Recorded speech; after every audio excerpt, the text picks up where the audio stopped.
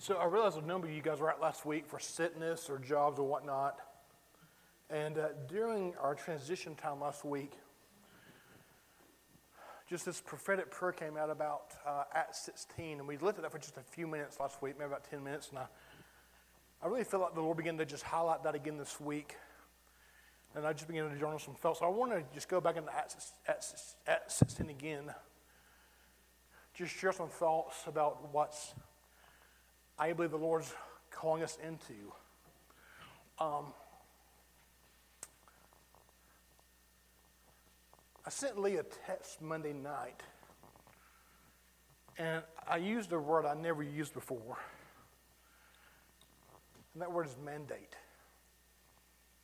And I feel like the Lord is giving us a mandate as it relates to worship, to be a people that when we worship and praise, we literally begin to shift the region. That's what Acts 16 is all about. It's about Paul and Silas in the jail cell, and they begin to praise and worship. And out of their praise, the jail cell opens up. And the foundations of the jail begins to shake. And, you know, when Lee founded this thing, him and Angela, 7 years ago, the Lord spoke to Lee and said, I'm going to change everything you know about church. And I believe he's even going to do that with worship. Now, I was going to wait to announce this to the beginning of April, but I'm going to say this to you now. Sean and Allison will be leaving us at the end of April. We've known since probably August this was coming at some point, so it wasn't surprising. I will let Sean and them actually share why they're moving on. It's all good, nothing bad. But I want to say that up front, because I don't think it's any coincidence the Lord puts a mandate on us when our worship people are leaving. That's just how the Lord does things. You know, you get this prophetic word about money and blessings, and you find yourself living with like paycheck to paycheck. It's like the Lord always gives you a word, and He puts you in a place that is going to test, is that word really going to take root in you? And we got some things in place, I think, with worship for now, and we'll see what happens. And guys, we might have live worship, and we might have YouTube. But here's the thing I want us to get from the out front this morning, is that we should never depend on them to lead us in worship. It's not their job. And I'm just really concerned at times that we base our worship, whether or not we have a person up here or not, or if it's the style of music we like. And I'm afraid when we do that, we're actually not engaging in worship. We're worshiping the song we're hearing and not God Himself. And that is idolatry. If we have people up here or not, it should not reflect on how you worship at all. If we have hymns up here, it should not reflect on how we worship. If we have loud praise, it should not reflect on how we worship. And I think God is changing the paradigm of what worship really looks like. Does that make sense? Because, you know, I'm not a big hymn person myself, but I can worship hymns.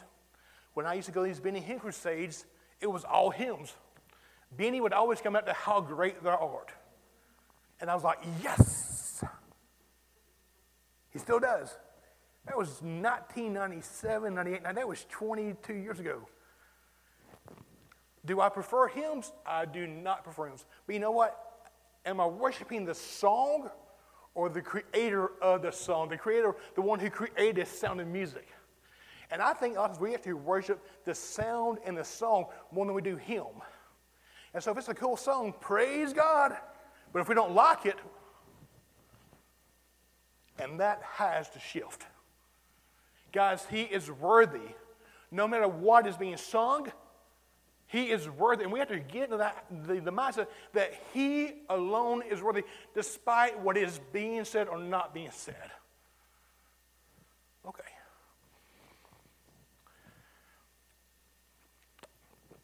I also want to say this. I said this last week. I want to say it again. This was not a rebuke, but we need to hear this.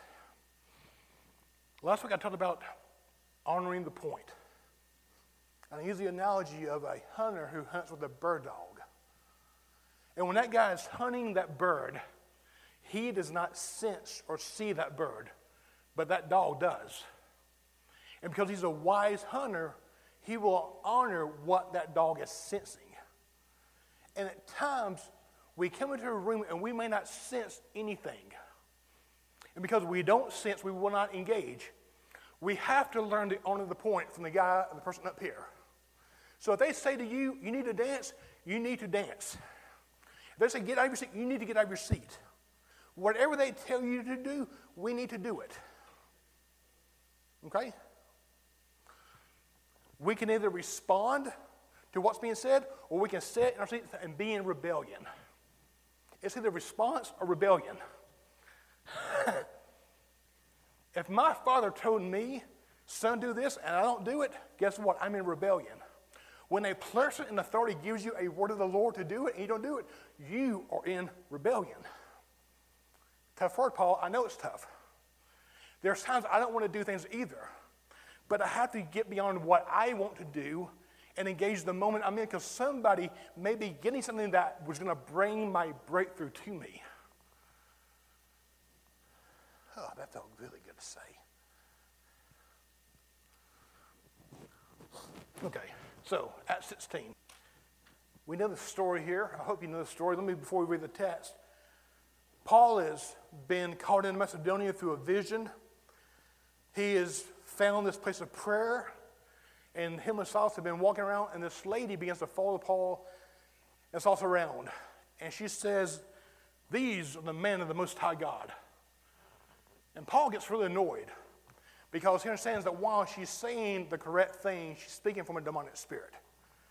And it's really concerning that do we really have discernment to discern what's actually being said and what it's rooted in? I'm concerned that most believers will hear that and say, praise God. Paul, however, discerns that while it's the right wording and it's all good, it's rooted in the demonic spirit. And so Paul gets so annoyed, he casts the devil out of the lady. And the man who uses her to make money now has Paul and Silas thrown in jail. So here's the context. They're preaching the kingdom, they cast out the devil, and they find themselves in jail. We'll pick up in verse 22. The crowd rose up together against them, and the chief magistrates tore their robes off them and proceeded to order them to be beaten with rods. When they had struck them with many blows, they threw them into the prison, commanding the jailer to guard them securely. And he, having received such a command, threw them into the inner prison and fastened their feet to the stocks. But about midnight, Paul and Silas were praying and singing hymns of praise to God, and the prisoners were listening to them. And suddenly there came a great earthquake, so that the foundation of the prison house were shaken, and immediately all the doors were open, and everyone's chains were unfastened. Let's just read that again. And suddenly there came a great earthquake, so that the foundation of the prison house was shaken, and immediately all the doors were open, and everyone's chains, not just their chains, everyone in the prison found themselves free. When the jailer awoke and saw the prison doors open, he drew his sword and was about to kill himself, supposing that the prisoners had escaped. But Paul cried out with a loud voice, saying, do no harm to yourself, for we are all here. And he called for lights and rushed in, and trembling with fear, he fell down before Paul and Silas. And after he brought them out, he said, sirs, what must I do to be saved? So just a couple of thoughts I want to share this morning. The first thought is this, is that Paul and Silas does not let their current reality dictate as to whether they will worship or not. They do not let their current reality dictate if they are going to worship or not. And I think we're just the opposite. If things are good, we will praise God. If things are bad, I don't know if I have anything in me to give God. And I think what a beautiful picture of being put not only in jail, your feet are in stocks, like you are not escaping. And yet, in the midst of being in prison, they would not withhold worship. And that's something I think we really need to get, guys. And I want to ask the question this morning, or say this, is that worship must always be rooted in who he is and not what he does. Worship must always be rooted in who he is and never what he does. And I think, honestly, we have it backwards in the American church. We worship based on what he does for me. So when God moves on my behalf, I will give him the praise he's worthy of. But when God does not move on my behalf, I sit like a sourpuss. That's not the example in Scripture. I think what Sean said in worship and the first one was so good is that we have a tendency to wait until we feel something hit us, and then we begin to praise. We feel the fire, we feel the wind, we feel some kind of thing happen, and then we begin to lift up our hands. Guys, can I tell you, that's not spirit-led worship. That's worship coming out of your soul. You're worshiping God based on how you feel. What if Jesus went to the cross based on how he felt for you? Madeline, I don't feel too good today, so I'm not going to die today for y'all. What if Jesus had that mindset when it came to the cross? God, today's just not a good day. I'm just not going to do it today. No. His love for the Father, him wanting to honor the Father, even when he prays, Lord, if it's possible, let this cup pass. But notice, not as I want, but as you want. So he doesn't allow what he doesn't want to dictate what God does want. And we can never allow our emotions to hinder our worship. Because no matter what you're going through, he is always worthy to receive worship. I don't care if you're going through pure hell. He's worthy to receive worship. I don't care how bad your life is. I don't care how much tragedy you're going through. He is worthy to receive. And I think we have to get a revelation that he is worthy to receive because of who he is, not what he does. Paul and Silas does not wait till we get out of the jail and have a worship ceremony. But while in the prison, while in stocks, while in there, knowing that they were probably going to get beat again maybe, or even could get killed, they still give him the praise because he's worthy to receive. And I think what we're lacking is we don't understand that he's worthy to receive 24/7. Yes, it is easy to worship him when things are good, when life is good, when nothing is going on. But guys, I think it's much more life-giving when you're going through chaotic life that you can fall before him and you worship and praise him to know that, God, I'm not doing this to you get me out of this situation, but God, you are worthy. And I think, what would our church look like if people who call this place home, when we engage every Sunday, would just praise him for who he is? What sound would come out of this place when 32 people begin to lift up a voice of praise simply for the fact he's Yahweh? He is the infinite, eternal one who always was, who was not a created being, but always was, that he is worthy. What would happen if we got such a deep-seated revelation of the goodness of God in my heart today? It says, I'm in jail, but you're worthy. I think, what would we begin to release out of this house? I need a Kleenex. I need my handkerchief. Oh, thank you. I got my starter kit. Praise God. Got my hanky.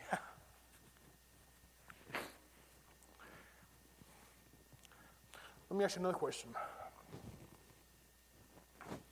What's the motive behind your worship, behind your devotion this morning? If your motive is rooted in anything other than being with him, your motive is an idol. What's the motive behind your pursuit? What's the motive behind your worship? If it's rooted in anything other than being with him, it's an idol. Paul, this is strong. I know this is strong. Because I'm telling you, God wants to shift us this morning and take us into a place in worship we have never been before in this house. And so sometimes with shifting, you got to begin to maybe bring a harder word to bring some correction, to align us, to get us where God wants us to go to, guys. So what's the motive? Why do you worship? Is it because he is truly eternal Yahweh, creator of heaven and earth? Or is it maybe because if I worship God, he might give me this new job I want? He might bring this relationship into my life. He might do this. He might change this. Guys, that's why we pray. Jesus tells us to pray and have our requests before God. But my worship should never be rooted. Man, you know, if I worship, then maybe I'll be best friends with Levon. Because that's my dream in life, is to be best friends with Levon.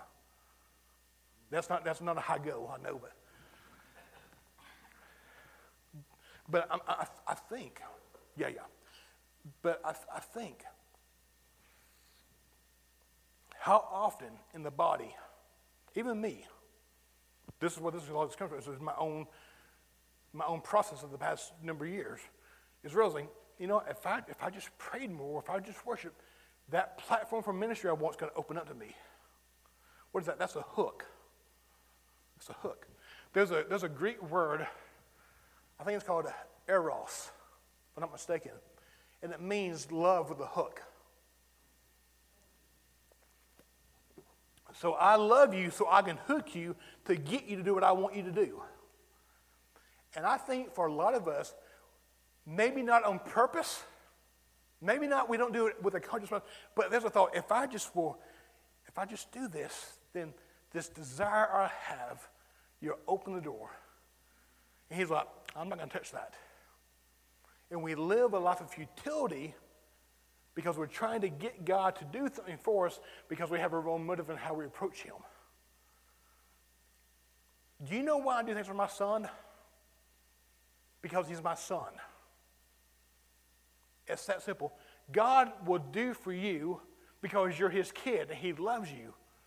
You never have to approach God with a motive of saying, God, I need you to move, so I'm gonna. Do you know what that really is, guys? That's really us trying to manipulate God into our reality, is what it is. And these guys are in prison, and they just begin to worship God because he's worthy to receive. I think the other thing that I think is so amazing in this passage is this, is that one of the reasons they can worship so freely is because they have truly experienced freedom. They're in jail. By man's standards, they are not free. But by God's standards, they are free. With the Spirit of the Lord there's liberty. And I think one thing we have to understand about freedom is this. You know, we talk about peace. Peace is not the absence of trial. Freedom does not mean you're not behind bars.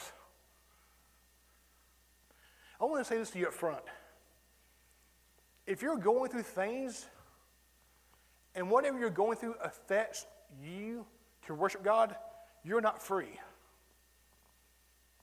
If you're going through a trial and it literally suffocates your worship, you are not walking in freedom. With the Spirit of the Lord, there is freedom. He wants you to walk completely free, spirit, soul, and body. So when you are going through trials, when you do find yourself in a prison of this type, you can still worship because he's worthy. And nothing suffocates your worship from him, guys. I just think about this a lot. This sound that we can release. Do you understand what's been happening in the past 4 or 5 weeks? We have been going deeper into worship. We have been gradually going deeper into worship because this is the heart of God.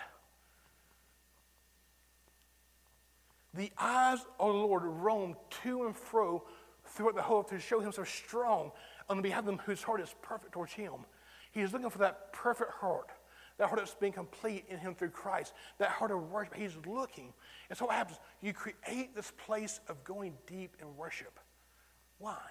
Because he's worthy to receive. The only thing that matters today is that he's glorified. It doesn't matter that I speak, that they do worship, that you talk.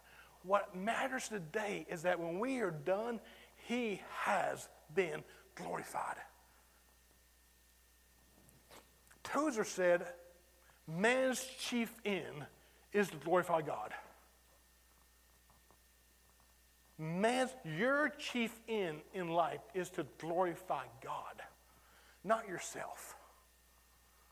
Not to make a name for you. Listen, I wanted so bad to make a name for myself. God, I wish I could go back 22 years ago and take myself when I was 20 years old and slap my stupid self. I am dead serious. You young ones in here, you don't want to listen to people's advice? Listen to my advice. Listen to the wisdom of older people. I wish I could go back when I was 20 and I said, Paul, you're such an idiot for why you're doing what you're doing with the things of God. I would take what I know now, which is not a whole lot. Honestly, in the grand scheme, it's not a whole lot. And put that into a 20-year-old, how different life could have been in certain places. How much more productive I could have been in the things of the kingdom. But no, I had to try to make a name for myself because I wanted to be great. Instead of making his name great. And Paul and Silas here in that cell with those prisoners, they're making the name of God great. You got to realize this, is that they're in a new land. They're in a land that has not had many Christians in it yet. So they probably have never heard the name of Jesus yet. And now, through an act of worship in the jail cell, an act of praise, they're making famous the name of Yahweh. Oh, to realize that you and I have a distinct responsibility to make the name of Jesus famous in the earth. That is your purpose in life, is to make the name of Jesus famous in the earth. So whether you have a platform of thousands or you have a platform of one, who cares? Make the name of Jesus famous.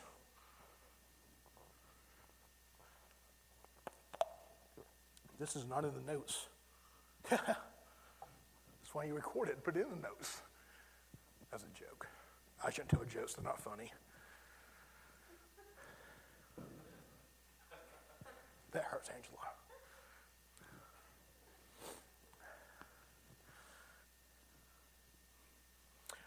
I'm convinced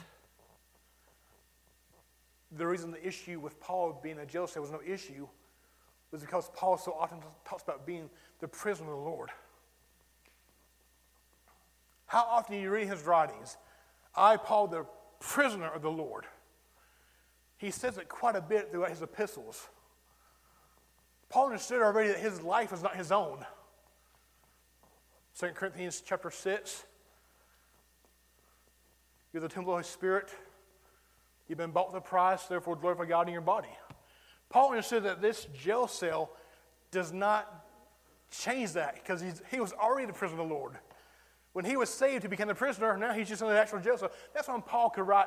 Like, I would encourage you to read Philippians over and over. Why? Because Paul's writing Philippians from a jail cell. If you don't know that Paul's in a jail cell, you think, man, Paul's got it going good.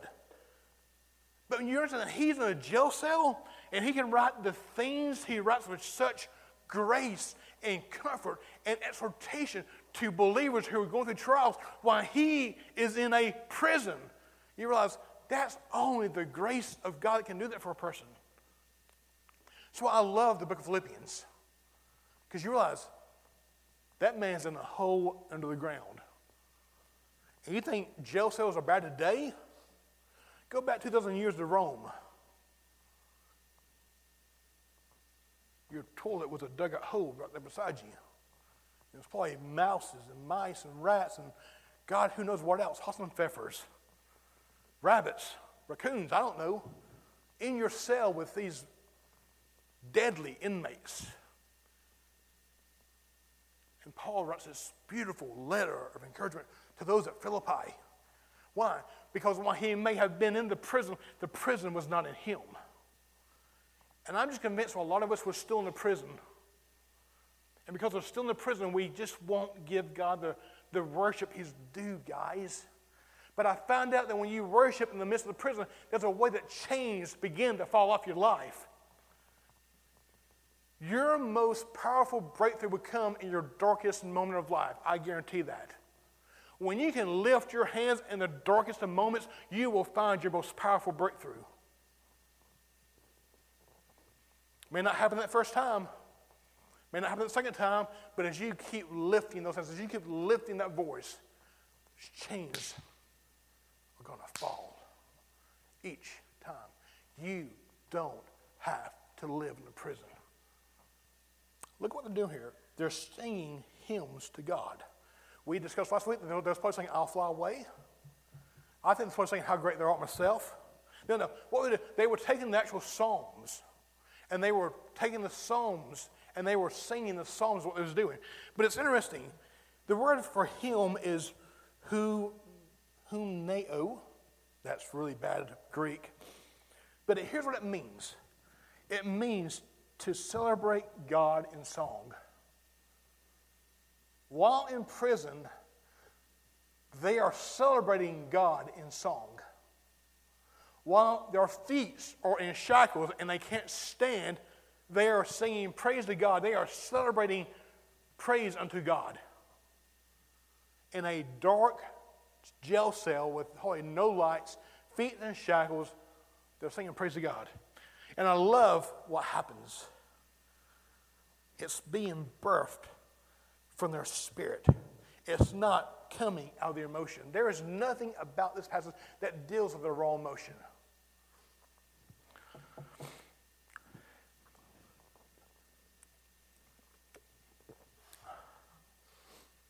See, some of you struggle when it gets quiet in worship. You don't know what to do. You don't have anybody to lead you. Again, I'm not trying to rebuke this morning. I'm trying to bring some correction this morning. Some of you in this room, you struggle when it gets quiet. And you don't like it. And the reason you don't like it is because you don't know how to respond. And I'm going to tell you why you don't know how to respond.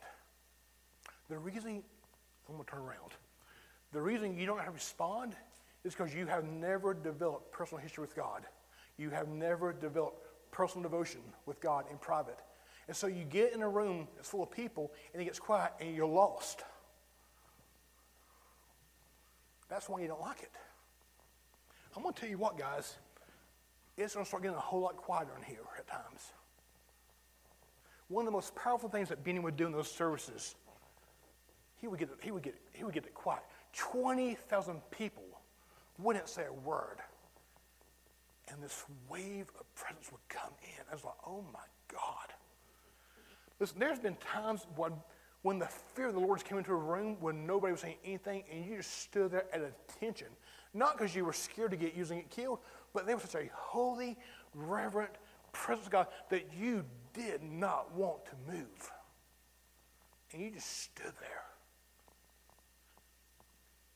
And if you had developed history with God, you were great with it. But if you had never been one to really pursue God in private, you didn't know how to respond to that. And it was like, ooh, what do I do in this? There's something about just getting quiet in the presence of God. I'm not saying you can't talk. I'm not saying you should talk. That's up to, we had to figure this thing out, okay? But I can just say from personal experience myself is that when you just get quiet at times, like inside there's this thing going on, but outside it's just quiet. And he comes in. It's like, whoa. You just see I think Thanksgiving and praise and worship, while they're different, I think they're also kind of combined at times. Enter his gates with thanksgiving, his courts with praise. But I think worship, honestly, is not us speaking to God, but it's us just simply receiving who he is, recognizing who he's in that moment. And we just, instead of me saying, God, you're so good, you're so great, now you just, as a person, you just sit there and you just receive. And words, honestly, become inadequate. Because now you found yourself in Psalm 42:7, deep calls to deep. Deep calls unto deep. And I think we're so trying to be, they're all saying they're a mile wide and an inch deep. Guys, I want to be a mile deep and an inch wide. I want us to have depth in our communion with God. I want us to have depth in our walk with God. I want us to be not wide, deep rooted in presence. And I think what's so interesting is this, is that they begin to sing in the praise. I'm skipping stuff. That's okay, we're going to skip stuff. I may come back to it because I thought it was really good. But what happens, as they begin to sing and praise, the whole region begins to shake. The foundation on which that prison set begins to shake. And the fruit of it was everyone in jail cells found freedom. And I said this last week, what if you understood that your praise not only sets you free, but others around you? That's why you can't afford to sit down and be quiet, because you may have the key for the person beside you. Paul and Silas had the key for those around them. It was their mouth opening, singing, praise to God. Paul, I don't feel like praising. I don't really give a crap. I don't care. I don't care how you feel. Quit living your life by how you feel. Your feelings will lie to you. Your feelings will tell you things that are not true. We have lived by our feelings far too long, and it has done more trouble for us than it has done good for us. Okay? Yes, God will use your emotions to discern good and evil, but quit being led by your emotions. It's a big difference between God using your emotions and you being led by your emotions. And I think, guys, honestly, we are led more by our emotions than being led by the Spirit of God. Jesus was led by the Holy Spirit, not his emotions.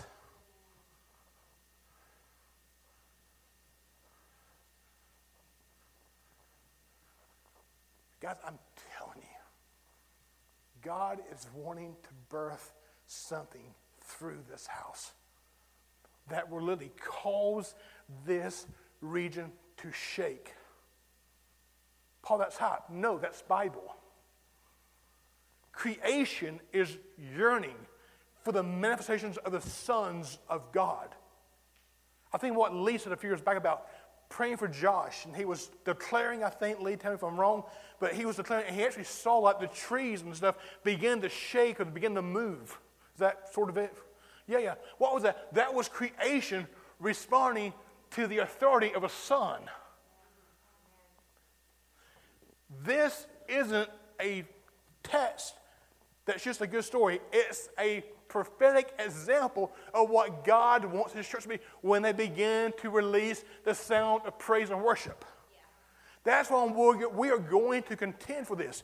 Listen, most people will say things to try to keep you here. If you want comfortable Christianity, you need to go find another church. We ain't been to begin with. I mean, we got 500, we got 25 people here. I love you to say this. If you want to remain comfortable in your walk and you don't want to be challenged, you need to go find another church. Because I'm telling you, as long as I'm God's man in this place with a team, we are going to go deep in the things of God. We're going to build a place where people can come and experience the tangible, manifest presence of God, where miracles, signs, and wonders, healings, deliverance is the norm, because that's the norm in the Bible. So that's what we're going for, guys. That's what we're going to build. That's what we're going to, I am giving my life for that. So if you want 30 minutes, God bless you. I love you. But this is not going to be 30 minutes. I'm telling you, if you're going to stay, I'm going to expect that you embrace the vision of the house. If you're going to be part of our leadership team, I'm going to expect that you will embrace the vision of the house. We can still be friends. I still love you. But I'm telling you, I saw, Sean, I think I have insight, man.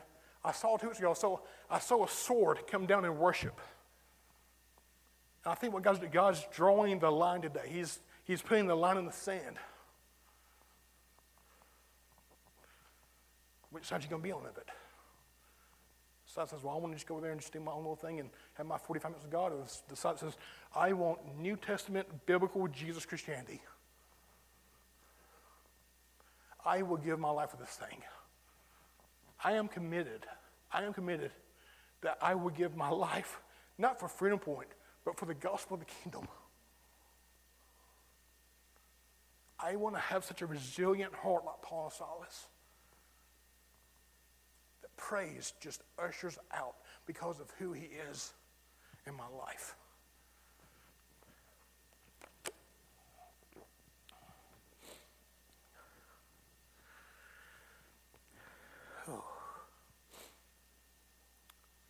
I believe the reason the foundation was shaken is because the region was not governed by the kingdom of God. Hebrews 12, don't turn there, let me just read Hebrews 12 to you. It says this, verse 25, see to it then that you did not refuse him who's speaking, for those who did not escape when they refused him, who warned them on the earth, much less will we escape, who turn away from him who warns from heaven. And his voice shook the earth then, but now he has promised, saying, yet once more I will shake not only the earth, but also the heaven. This expression, yet once more, denotes the removing of those things which can be shaken, as of created things, so that what remains cannot be shaken. What's going to remain is the things built by the kingdom. And the reason there was a shaking going on is because that was not built by kingdom. So we have an assignment to release and establish the kingdom. And that's why until it's released, things are shaking, because there's a shaking going on. Why? Because it's not governed by the kingdom. We are called to be ambassadors who release the government of the kingdom in the earth, guys. That's the assignment. I said a while ago, the earthquake. We talked about Psalm 42:7, deep calls to deep. Do you know that scientists say, geologists say that most earthquakes go as deep as 500 miles? They start anywhere from 400 to 500 miles deep within the earth. That's a picture of deep, called it deep. Their praise generated an earthquake that deep in the earth. Think, man, what would it be like on a Sunday and we get so raptured in worship, raptured in presence, that people in that neighborhood of people are here to say, there was this rumbling that took place today. Or people begin to testify like that. I believe this is going to happen. I believe somehow we're going to hear testimonies of people in this neighborhood saying, I had cancer and it's gone. I had bipolar and it left. I believe as we engage heaven with the sound of pure praise, people in this region who have demonic stuff, sickness, disease, will be so impacted by the praise that's released out of this house, they're going to find deliverance. Paul, that's too far-fetched. No, that's Bible. See, my standard, my reality is the Word of God. If God did it once, he can do it again. Peter says that God is not a respecter of person. So what he did for once, he can do again. Listen, let's look at a couple of passages of Scripture.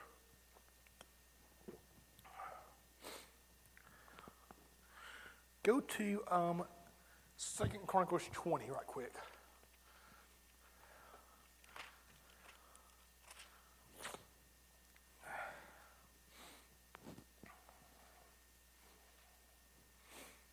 Verse 1, 2 Chronicles 20, verse 1.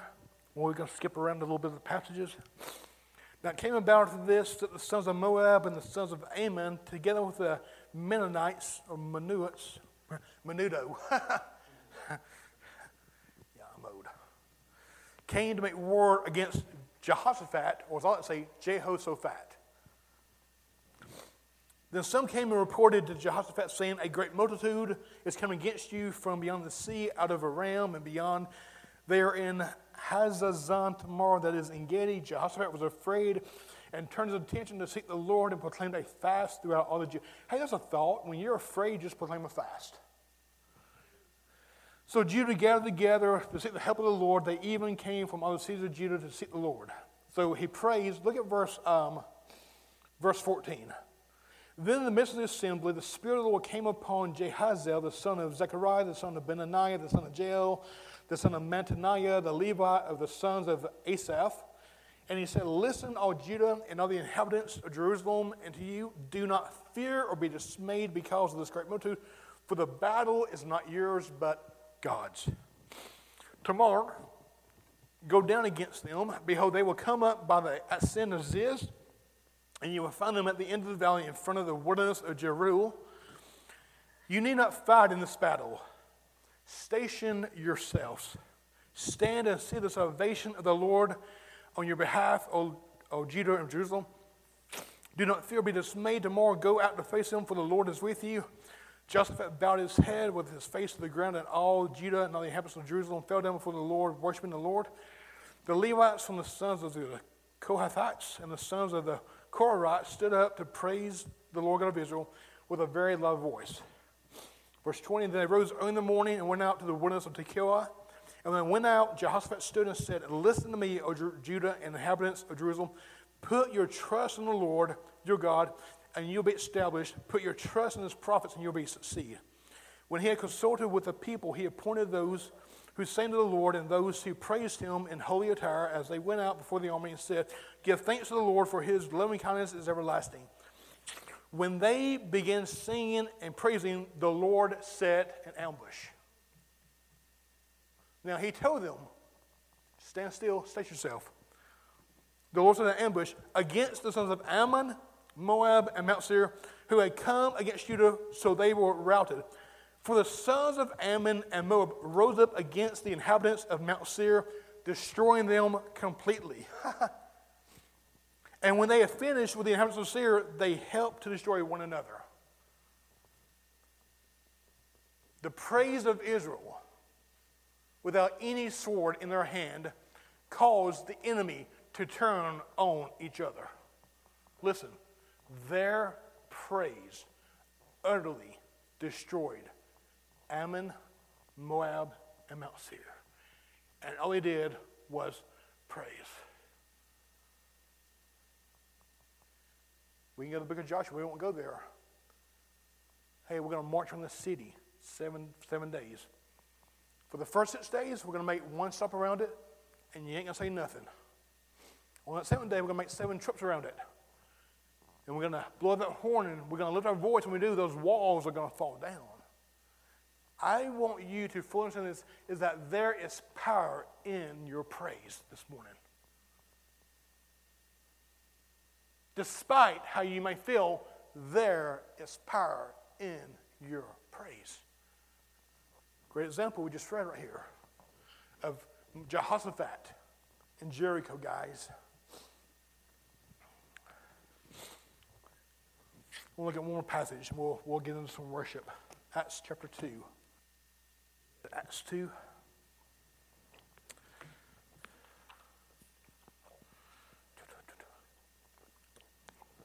When the day of Pentecost had fully come, they were together in one place, and suddenly there came from heaven a noise like a violent rushing wind, and it filled the whole house where they were sitting, and there appeared to them tongues as of fire distributing themselves, and they rested on each one of them, and they were filled with the Holy Spirit and began to speak with other tongues as the Spirit gave utterance. Now there were Jews living in Jerusalem, devout men from every nation under heaven. And when they heard the sound occurred, the crowd came together and were bewildered because each one of them was hearing them speak in his own language. Powerful thing, the day of Pentecost has just happened now. And it says that a noise came from heaven. That word noise is the Greek word echos, E-C-H-O-S. It's where we get our word echo from. They became the echo of heaven. And it filled the whole house. God wants your praise to be the echo of heaven. What brought freedom was not the fact that Paul and Silas was the echo, but they were the echo of heaven. Their praise carried the authority of heaven on it.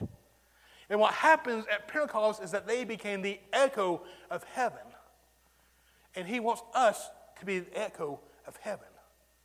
And I'm convinced we are more about being the echo of man than the echo of heaven. What do you mean, Paul? I hear so many people preaching other people's sermons. Get your own word. Become the echo of heaven. And here's what happens. When this sound is released, the sound fills the entire house. Not only does it fill the whole house. Now listen, you got to realize this. They're in the upper room, okay? I have been in the upper room. This sound permeated not only the upper room, but the streets of Jerusalem. And those who heard the sound began to run to the sound. What would it be like to release such a sound of worship, a noise of heaven, that those around us became to fill the building? Because that's what just happens here in Acts 2. Those in the city hear the sound of the echo of heaven, and they have to run to see what it is. Guys, God wants to fill your lungs with the echoes of heaven this morning.